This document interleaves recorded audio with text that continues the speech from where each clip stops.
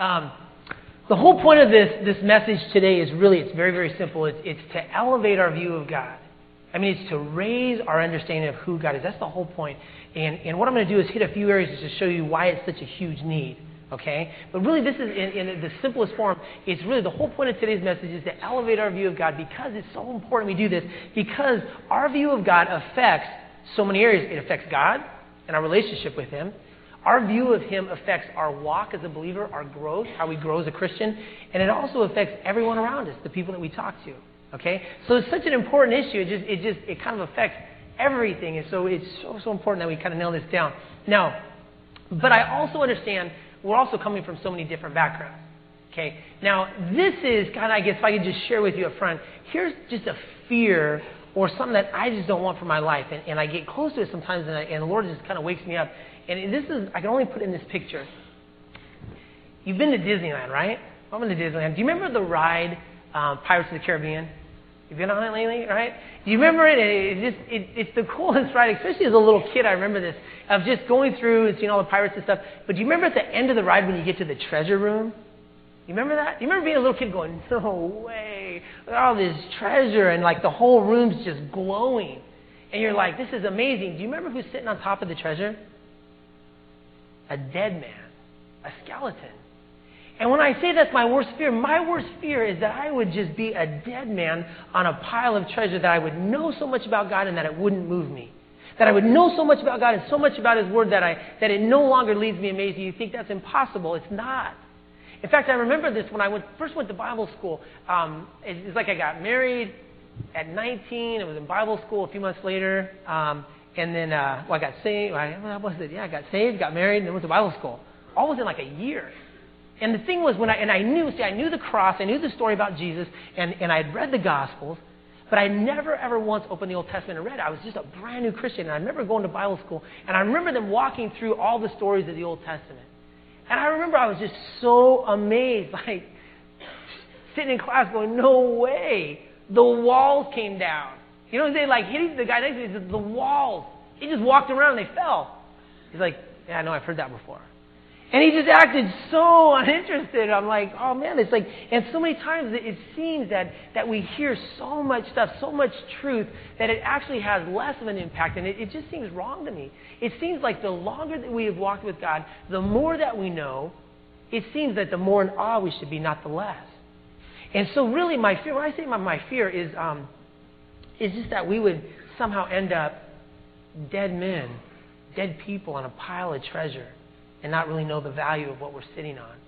And so that's what we're talking about. I just don't want to sit on the majesty of God and not get it. So it is so important. Now understanding, when we talk about the majesty of God, really it's about us coming before Him and saying, teaching. Now I understand this. We live in a world where we submit ourselves to something bigger than ourselves. Now, let me explain that. Anytime you get into a car and you take off driving, you get into a tall building and go in an elevator, you get in an airplane, your roller coaster, horse, wave, you name it, there are things that are bigger than us that we submit ourselves to. And the funny thing about this is that I always watch, there's different responses. They're funny, and I'm going to tell you this story. Let me show you that. Let's see.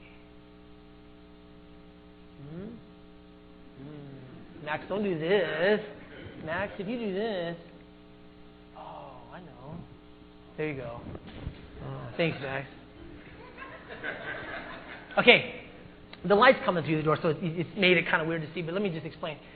When we were in Africa, you remember Francis talking about there were two teams that kind of flew up to visit these refugee camps. One went to Lira, that was his team, and then I was on the other team that went to Soroti. This is the team that went up to Soroti, and it shows our little airplane right there in one shot, and then a picture of all the people in there. You got pastors from Rocky Peak, some from Oregon. Francis's brother is in there, and there's another guy you can't see. He's in the back, and his name was J.P., John Paul, and he was an African that went to Peter's church. And the thing is, the bottom picture is Lake Victoria. We're flying over. Well, the thing about this, the reason I'm telling you stories is a point to it. We were flying over to the refugee camp, spent the day there. Amazing to see all that the Lord has accomplished through His people to minister to these refugees. Amazing. But we got up early. It was a long day, and we were flying back. And I don't know if you're like this, but if you've been up all day long, you got up early, and you're hungry and you're tired, do you ever get obnoxious? Do you? Well, this plane ride, this was filled with obnoxious people. And just because we were tired and just, just that thing. And so we were kind of egging on the pilot to do tricks with the plane. And he kept doing these little turns, and we kept going, yeah, more. And we were egging him on. And so what happens, I saw he just kind of got this wild look in his eye. And he started buckling up all this stuff. And then I remember just him sitting there, and all of a sudden, he just pulled back on the controls. And the plane went and just shot straight up in the sky. And you could see nothing but blue sky. And you're just going, Lord Jesus, here I come. And you're just like, it was just amazing. And your stomach's just like down. And you're just like going. And the funny thing is you could feel the electricity, the excitement. Everybody's eyes were all big and mouths were open. And then all of a sudden we get to the top and you can just hear the plane just going, and all of a sudden he just pushes forward and the plane just does this weird dive. And all of a sudden everybody just screams. It was like, yeah! And holding their hands up. Everybody was screaming, except the guy next to me, his name was John Paul. He was screaming, but it sounded totally different. It was just totally different. And then I was thinking, I thought, before the plane ride, I remember John Paul telling me he had never been on an airplane before. I didn't even want to look at him until I turned over, and he was just as white as any guy from California. I remember him hitting me in the chest going, Jesus. I'm like, it's just Doug, and he was flipping out, and he thought he was going to die. And I remember when he got off the plane, he said, I'm never going on an airplane in my life again. And it was just so funny to watch the different responses. I mean, it was so amazing. You had people in the same plane. We all willingly put ourselves on there, and yet the responses was so different. Some people it was total joy, and for JP, it was sheer terror. He was terrified. Now, the thing is, the reason why I say that is because when I talked this morning about taking our lives and submitting them to the glory and the majesty of God, for some people in this room, probably for many people in this room, that it's a no-brainer. It's a joy. You think, oh yeah, I would willingly put my life in His hands. And the reason why you're okay with it is because you know about God. You know something about Him where you're at peace with it. But I want to tell you that there are people in this room who the very thought of taking the controls off of their own life and giving them to somebody else, that's a terrifying thought. It really is. It really is. They're not used to that. And so I want you to know, as you're here today, I do understand that we're coming from so many different backgrounds and different places. But the thing is that's what's so cool about having a personal relationship with God, that He takes us each where we're at. So if you're here today and a lot of this stuff is new, for some it's going to be a total joy. It's a no-brainer. For others it may be terrifying. But listen, here's the thing. The point is, it's better to joyfully submit yourself to God than to someday be forcibly taken. It really is. And I know that sounds harsh, but when I think about it, I thought of a picture, and this picture just comes to my mind. Every time I think of something that's taken over, again, the light coming through kind of makes it weird, but you guys know what this is? The La Conchita mudslides. Okay, now, I don't know if you've had a chance to go up there, and I don't know how you kind of view stuff like this, but whenever I see something like this, and I know that somebody has passed away, somebody lost their life, to me, that place becomes holy ground.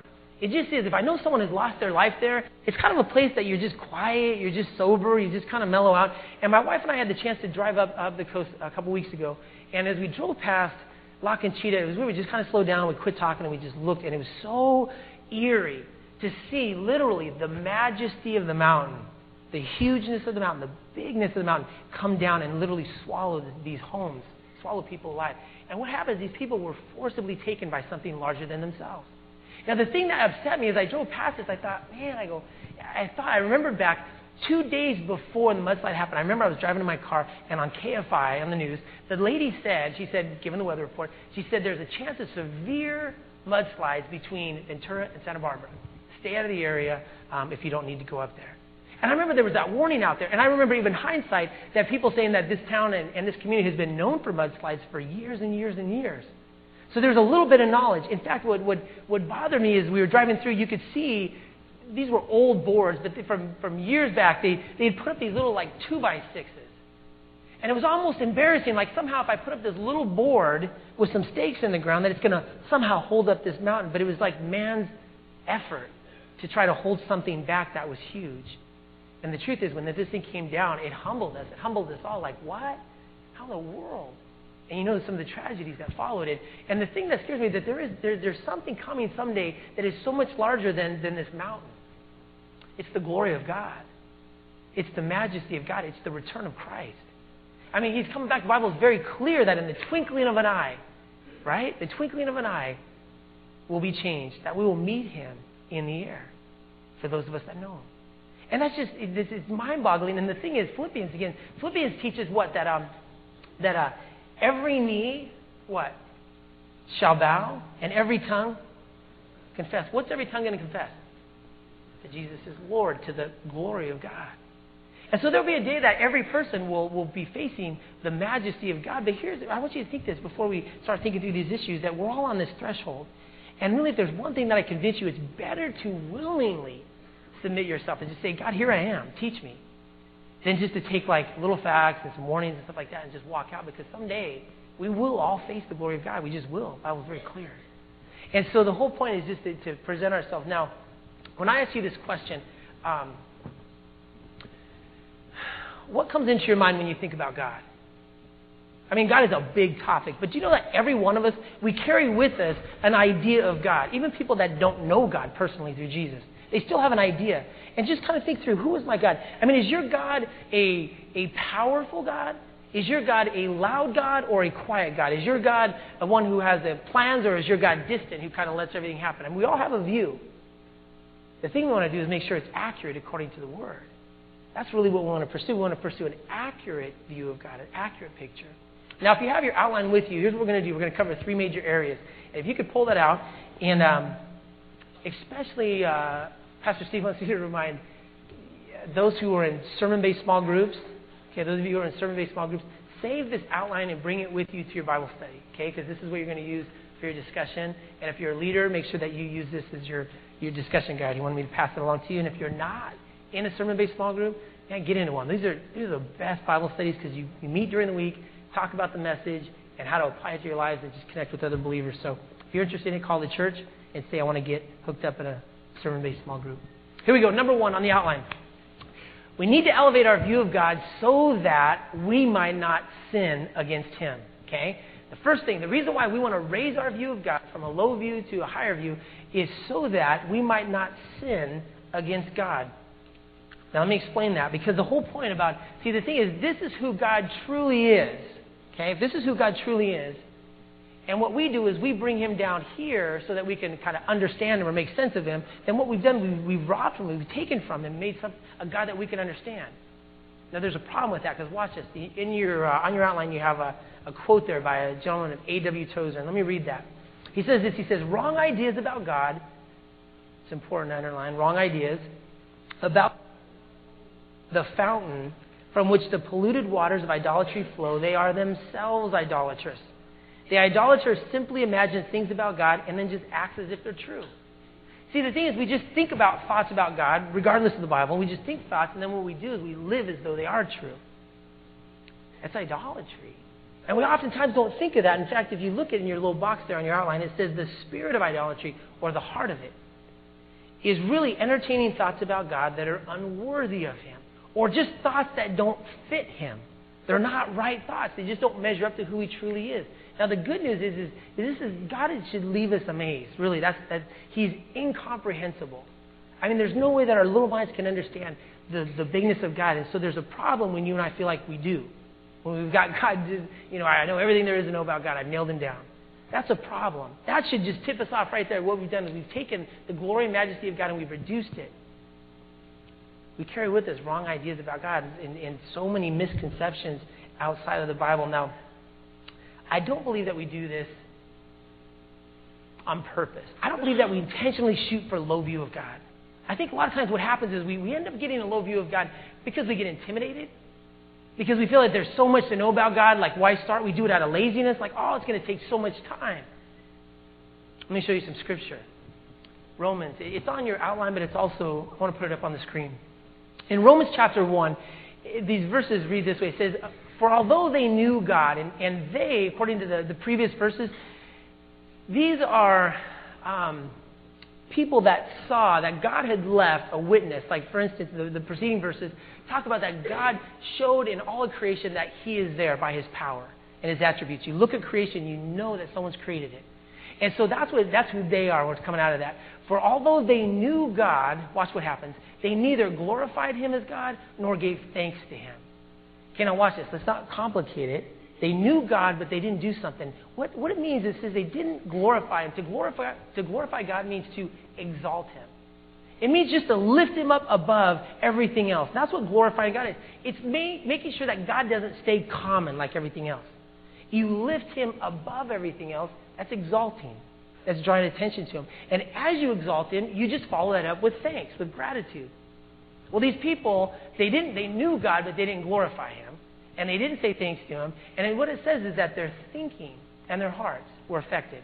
Their thinking became empty, and their hearts became dark. Now, here's what scares me. They didn't exalt God, and they didn't give thanks to Him. And then the result of that was their thinking became empty and their hearts dark. But that's going on the inside. But if you listen to these people on the outside, you'll hear that they're professing to be wise. And that's so scary because really the whole problem with idolatry is it's a thinking issue that eventually works its way out in your life. It's not something you just start in your life and it affects your thinking. It's something that always begins here and here. But if you listen to these people, they sound smart. They sound like they know what they're talking about. But inside it's full of emptiness and darkness. And it says that they became foolish. And here's what's so foolish. Here's what's so bad. And they exchanged the glory of the incorruptible God for an image in the form of corruptible man. I mean, the whole point was what they did is they took the majesty and the glory and the power of God, something that was truly amazing, and then they exchanged it. I mean, we have the idea of here, can I take this back? You take this back, and I'll take something else with me.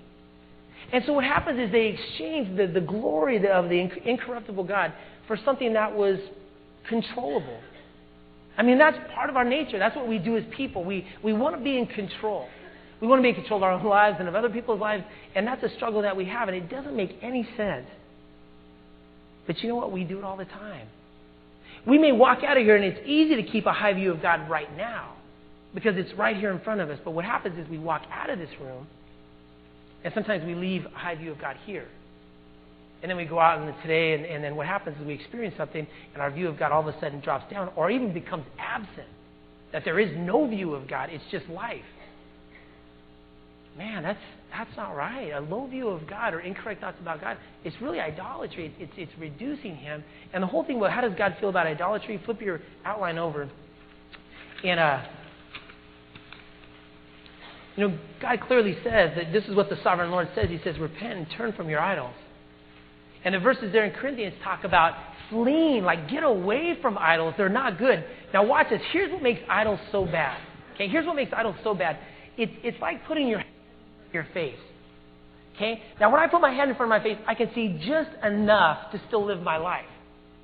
See, but it doesn't give me a clearer view. And see, what an idol is like, we can live our lives with things that are wrong in our lives, but we can still live.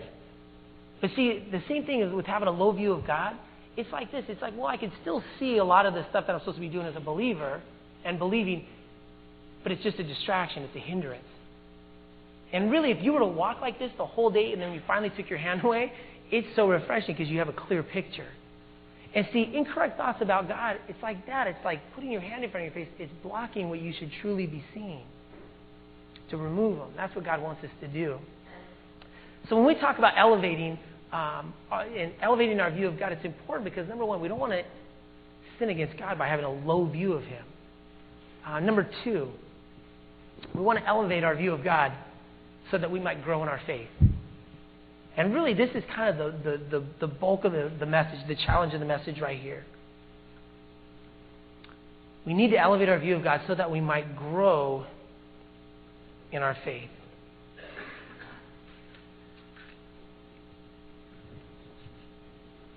Now when we talk about the attributes of God and who God is, we're going to kind of break a few of these apart. Now, did you know that our thoughts are a dwelling place for God? Think about that. That your thoughts and my thoughts are really a dwelling place for God. And whatever you and I end up thinking about, whatever your mental picture of God is, you will end up moving towards that. For instance, if your God is a weak God and He can't answer prayer, you won't pray. It'll naturally show up in your life. And what the attributes of God help us do, when we say attributes, it's the characteristics of God, things that we can identify about God. When we look at the attributes of God, what we want to do is we want to see who He is, and then what happens is we want to connect them to our life. Now, again, on your outline, you have a few quotes there from A.W. Tozer. Again, and he writes this. He says, the history of mankind will probably show that no people has ever risen above its religion. And man's spiritual history will positively demonstrate that no religion has ever been greater than its idea of God. Catch this next sentence. Worship is pure or base as the worshiper entertains high or low thoughts of God. See, what it's saying in simple terms, it's saying that if this is your idea of God, then basically you will grow to this point and then you stop.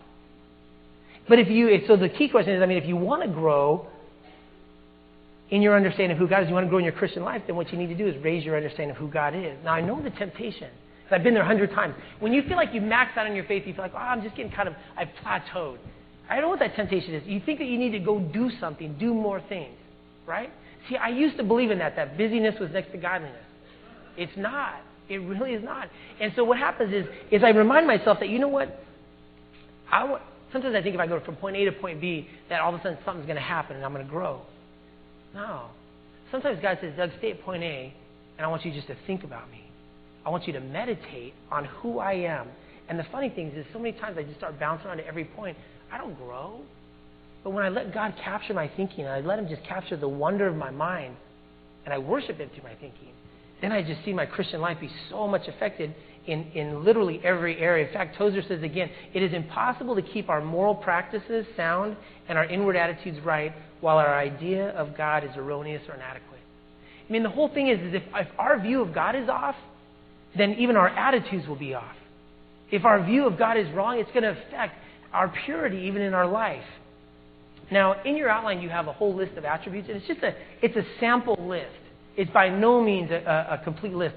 It's a sample list, and what I want to do is I want to walk through a few of these to show you how when you say that you and I believe this theology, how does it affect our life in very practical ways? Okay, we're not talking about just big words and theory. The reason why God gave us these things is so that it would help us in our daily walk with Him. Now, when we say this, when we say that God is sovereign, what we're saying is that God is a God who is in complete control. There is nothing that He is not in control of. And you say, okay, I believe that, and the Bible teaches that God is sovereign. What does that mean for my daily life? You know what? It's gotten so practical for me that I've almost got obsessive with it, not in a good way, that I used to be irritated by red lights. You hear that way? I used to be so irritated by red lights because I always felt that they were holding me up. Now, every time I pull up to a red light, it turns, you know how it always turns yellow and red on you? Everybody else gets through, and you're the one guy who always has to stop. And I used to be irritated by that, but then I say, Lord, there's a reason why you want me to stop. Every red light, because you might be protecting me for something I'm unaware of. I just say, God's in control of the day. I walk up to Kaiser, and there's a 2-hour line. Thank you, Lord. You're in control. You must have wanted me to stay here for a couple hours and just do something, and so I'm going to keep my eyes open on you. When you think through the whole day that God is in control of the day, how does that affect it? Well, whether good or bad. If good things come or bad things come, God is still in control. When we say that God is a God of love, it means that God gives of Himself to His creation. And also, because of His love, whatever He gives us is the best. Right? So that means whatever you and I face in our walk, in our day, not just today, but also Monday, Tuesday, Wednesday, whatever happens in the day, because our theology tells us that God is a God of love, then our life as we live it, we should know, and this is how it should affect our faith, that whatever comes our way, this is the best thing that God could give me. Now the difference is, you and I have different definitions sometimes of love than God. Sometimes our love for people is to give them their appetites. Okay? In the short term, it's almost like shopping around my house. Grocery shopping. My kids love when I go grocery shopping. Well, Franny too, but when I go grocery shopping, I buy tons of junk food. And we eat it all in one day. Okay, you ever do that? It's just like buy junk food because you just walk through the aisles and especially on the ends, you don't really walk around the store. You just walk through the ends and pick out all the stuff that tastes good. And what happens is you buy this stuff and it's just for that moment and it tastes good, but then it's gone. See, Franny thinks about the family different than I do. She thinks about that she has a commitment to think about our health beyond today. Okay, she wants her kids to live beyond today. And so what she does is she buys food that doesn't taste as good, but it's healthier for us because she's thinking in the big picture. And that's oftentimes how God's love is. God's love is not so much concerned with the moment and our appetites. God's love is concerned with our entire life. And he thinks in terms of what's best for this person in their whole life. And not only just what's best for your life, but what he gives you will affect other people. So he has to think in terms of what I'm about to give this person may not be good for somebody else. So I'm going to withhold it from him. And so God can hold all that together.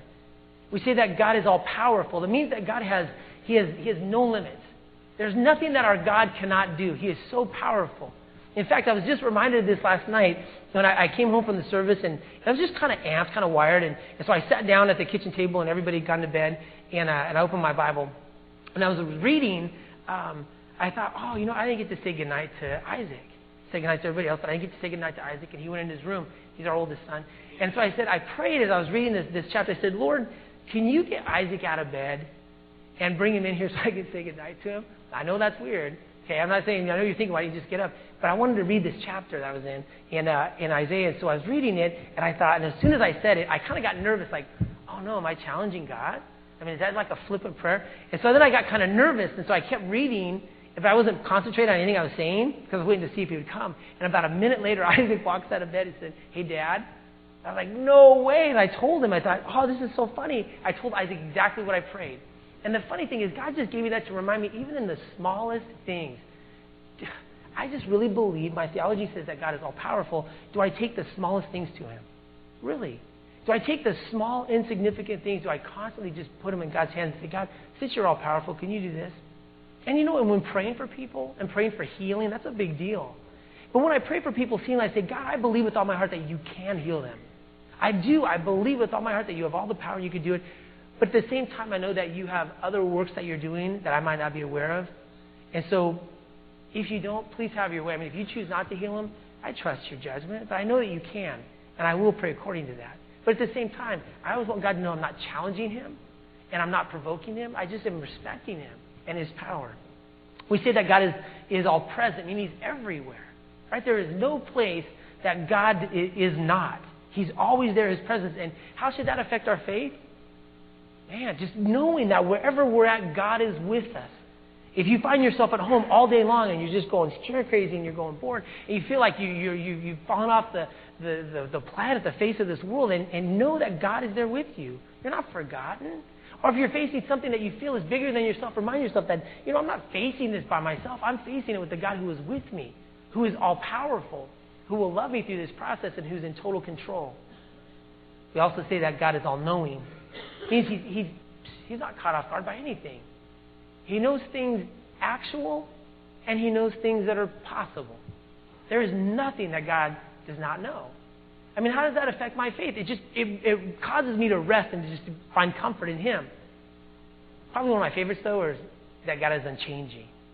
I just love the fact that God is unchanging. There's nothing in God that grows. He doesn't grow old. He doesn't grow smarter. He doesn't grow in his love. You know how you and I think in terms of that? What we do is we say, well, if I'm better, if I do more good stuff, then God will love me more. That's so not true. God doesn't love you any more today than he did 20 years ago. His love doesn't grow. He loves you consistently. Yeah, he loves us enough to discipline us. We do things that are not good. But his love doesn't grow.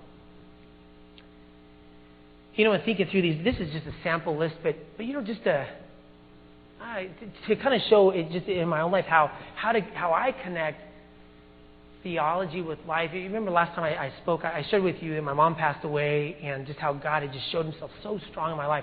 And I was so grateful for that experience.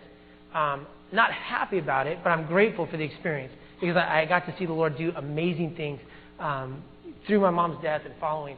But last weekend, my sister and I went out to my mom's place to clean up all of her stuff, to get all of her stuff and to bring it out. And I wasn't looking forward to that day. I mean, I got to be honest with you, it just was icky. I just didn't like it. I wasn't looking forward to it. Even when I got to the house, it's just a weird feeling. You're walking in that somebody has passed away, and you start going through their stuff and putting it in boxes. And those of you who've done it before, you know exactly what I'm talking about. And I found myself about midday through, and I'm in my mom's closet, and I'm just cleaning all this stuff off the floor. picking stuff up and putting it in boxes. My sister was in another room, and I remember sitting there thinking, just different thoughts were coming to my mind. Pretty much, not good thoughts, just thoughts that were just bugging me. And so I stopped, and I said, Lord, I just want to thank you that you have me here today. I just want to thank you that you have me here because this is exactly what you wanted me to do this day. It's not necessarily what I thought was the most fun thing to do, but it was the thing that God had me to do. And so what I did is I said, God, thank you for having me here. And then number 2, God, I want to thank you that you're allowing me to experience this. That you want me here and that you have me doing this because I know that in my life it'll make me just a more understanding person. And the thing is, because I thought, Lord, there's so many people that I will deal with in my life, and because I get to be here, now I get to understand what they've gone through. But without that experience, I wouldn't understand what they're going through. So I just stopped and I thanked him. Now watch, just in something so simple as that, what I did is I just stopped and I elevated God. I'm in the closet in a really gross situation, a gross circumstance, gross emotionally, gross in every way. And the thing is, what I did is I said, God, I just want to thank you for you having me here. You're in control. Just glorified it. Just lifted him up out of the common. And then what I just said is thank you. Thank you that I get to do this. And what it is, you followed up with gratitude. And I honestly want to ask you, what were my other options? Really? Was I going to sit there and be mad? Was I just going to sit on that closet floor and be frustrated? Frustrated that somebody died? Frustrated that I have to clean it up? Frustrated and bugged by it? Not at all. Was I going to be overwhelmed and lose hope? Not at all. Those were options. I couldn't even consider those because the whole thing is just knowing, because what I believe about God is so important to me. I have to make sure that just in the smallest aspects of life, I just stop and say, okay, God, this is who you are, and this is what you're doing, and I'm just going to thank you for it. And I guarantee you, when we just start approaching our life that way, taking our theology and making sure at every part of our life we're just using it, just our faith just starts to grow like crazy. Now, here's what I want to do. In your bulletin, on the inside, you have just a sample list of attributes. What I want to ask you to do is this week, pray about this, and pray about seriously doing it. Would you prayerfully consider taking one attribute each day? And what you do is look at the attribute, read the verses, and then kind of write out an application. Like, for instance, sovereignty. Let's say that Monday you start off your week and you say, you know what, tomorrow, first thing I'm going to do when I wake up, I'm going to read these verses on God's sovereignty. I'm going to understand it with just, He's in control. And then write in there as an application, God, whatever I face today, I know it's from you. And then what you do the whole day is you just start thinking, whether good or bad, that God is sovereign, and whatever you face on Monday, you just keep reminding yourself, this is from God. Small or big, harsh or pleasant, whatever it is, just tell yourself, this is from God. Thank you. This is from God. Thank you. And then on Tuesday, move to love. And say, God, you are a God of love, and I'm going to worship you today in light of your love. And I'm going to read these verses, and then whatever you go through that day, remind yourself that, you know what, God is so loving that He wanted this in my life. And by the way, He's in control of everything. And you just start building the attributes of God into your daily living. You will be an unbelievable Christian. Unbelievable in the sense of your, just the wonder that you will live in, the peace that you'll experience. The third thing, we'll close with this. This one's pretty quick.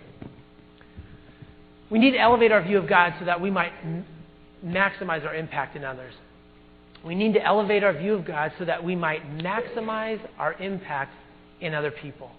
And this is like a natural outflow. When you and I start growing as believers, it affects everyone around us. You know that. And when you and I do the opposite, when we start neglecting our walk and we turn to other things, it affects other people around us in negative ways.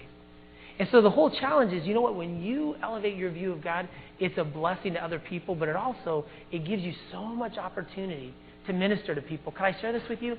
That the world is starving for the majesty of God. Do you know why people are so not interested in God anymore? It's because everybody's reduced God to so small. It's not interesting. Seriously, God is so small, so powerless, so insignificant that when you talk about Him, it's like, why would I want that? But you start talking like a believer who knows God, who knows that God is all-powerful, who knows that God is loving and holy and eternal, and you start talking about God as though you know Him, people automatically get interested. You know why? Because they're starving for the majesty of God. God put that in each one of our hearts. You know what we're not interested in? A low view of God. Not interested. None of us want a low view of God that doesn't work. No one's interested in that. But all of us have a craving for the majesty of God. It's just in us. And so when we think about our impact in others, let me just ask you this question. I guess let me ask you this way. What kind of God are you passing along to others? Think about that for a second. What kind of God are you passing along to others? And obviously we're talking about our view of God. I mean, think about it with our children. What do our children know about God because of what comes from us? I mean, do our children just know? They just know that every situation that comes in, whether it's a financial pressure or if it's a physical illness or if it's stress or fighting or what that comes into our life, do they just automatically just something about God or attributes of God or God is so big? You know what? Let's take this to the Lord in prayer because I know He's big enough to take care of this for us. Is that what our kids hear from us? See, it's so important that we pass along a high view of God to our kids. Because our children are not interested in God because we just give them a God that's small. And it's a God that can't do anything. You wouldn't want it either. I wouldn't want it. Sunday school teachers. If you're a Sunday school teacher and you teach here at church or somewhere else even, and you have the opportunity to teach children about God, when you look at the stories of the Bible, do you teach those stories of the Bible from the majesty of God? From that vantage point, that every story is not about the people or the stuff going on. It's about the majesty of God. Is it possible to take 4 and 5 and 6 and 7-year-olds on up and just tell them a story and just capture their mind about the majesty of God? Totally. In fact, it's more normal for them just to automatically assume God's majesty than even for us. Please don't walk into your Sunday school classroom and just go, yeah, I read my lesson on the way to church today and I'm going to present it to them. Pray about it. Just plead with God for the children that you're responsible for and say, God, my prayer is that they would see your majesty, and then go in there and communicate majesty. Don't go in there and just tell them another boring Bible story. Go in there and tell them about the majesty of God behind Noah's Ark, the majesty of God behind Samson, the majesty of God behind the Exodus. Talk about the majesty of God. They'll be interested because they'll see you. You'll light up. You'll be a light and they'll watch you. Same thing if you're on staff and you work in ministries like Ascent Ministries, student ministries, junior high or high school or college ministries. When you work with your group, are you so passionately concerned about the majesty of God that it just leaks from you? See, it's so important. What you don't want to do, what I don't want to do, is we don't want to pass off a small God because what we're giving them is an idol. Okay, why don't you try this? And then when they leave and it doesn't work, you know what happens? Well, I tried that and it really didn't work. It's because we gave them the wrong thing. That's why it's so important for us to know and spend time with God and His Word when we talk about the majesty of God. And this is the last thing, I guess, in husbands. When we think about our household, does our household, husbands or fathers, does our household have an atmosphere about it that there's a high view of God? Do you know that we're the ones that really set the temperature? Husbands, you can't say, well, there's a low view of God, it's my wife's fault.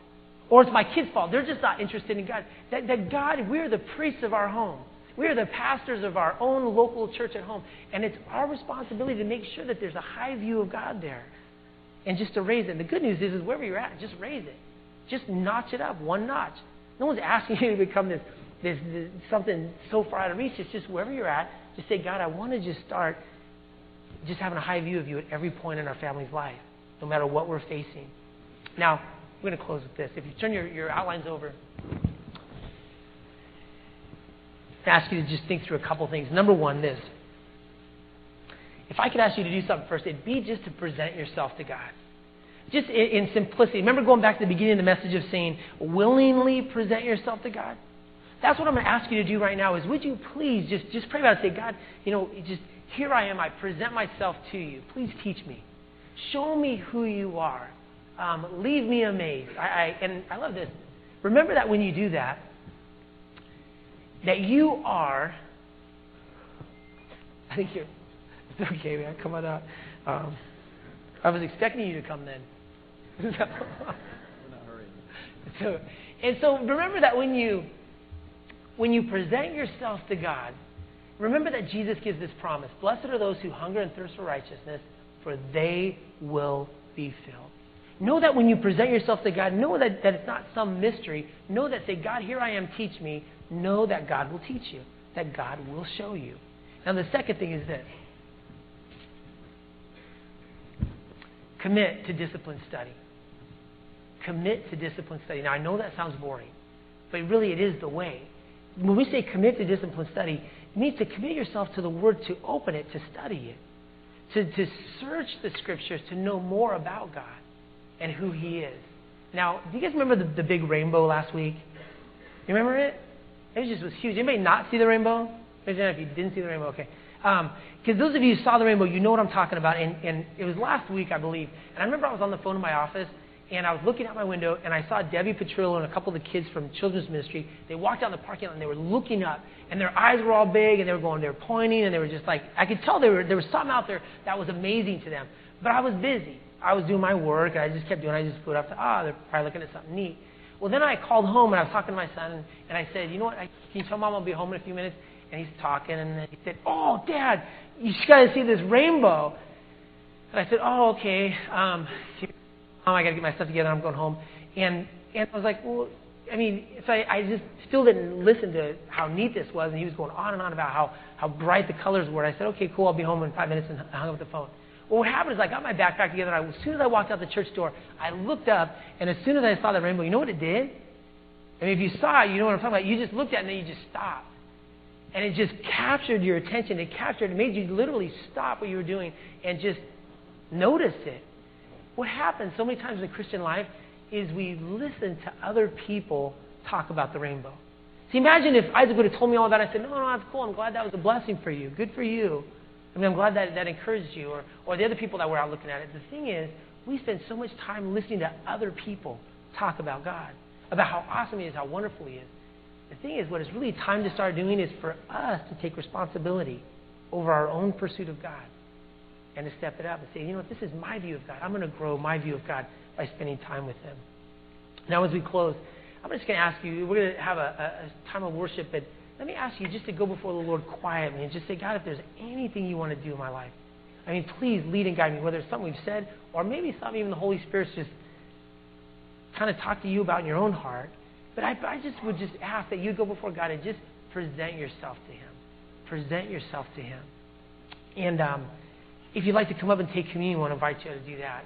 I mean, what a special time to stop and remember that Jesus Christ, who is the way, the life, and the truth. I mean, He came to make the way that we could know God in eternal life. And if you're a believer, and although we have it sitting out in a casual sense, it really is not casual. It's holy ground too. It's holy ground. So we want to invite you up to have a special time with the Lord and just remember that Jesus shed His blood and broke His body for you. And if you'd like to be baptized today, I invite you up to talk about that. And you want to say, you know what, I want to follow the Lord. I want to put myself underneath the name above all names and follow in obedience to baptism. Or maybe there's something that you'd like to pray about. We're going to hang up here at the prayer room. And anything that you'd like to pray about, please come forward and we'll take care of it.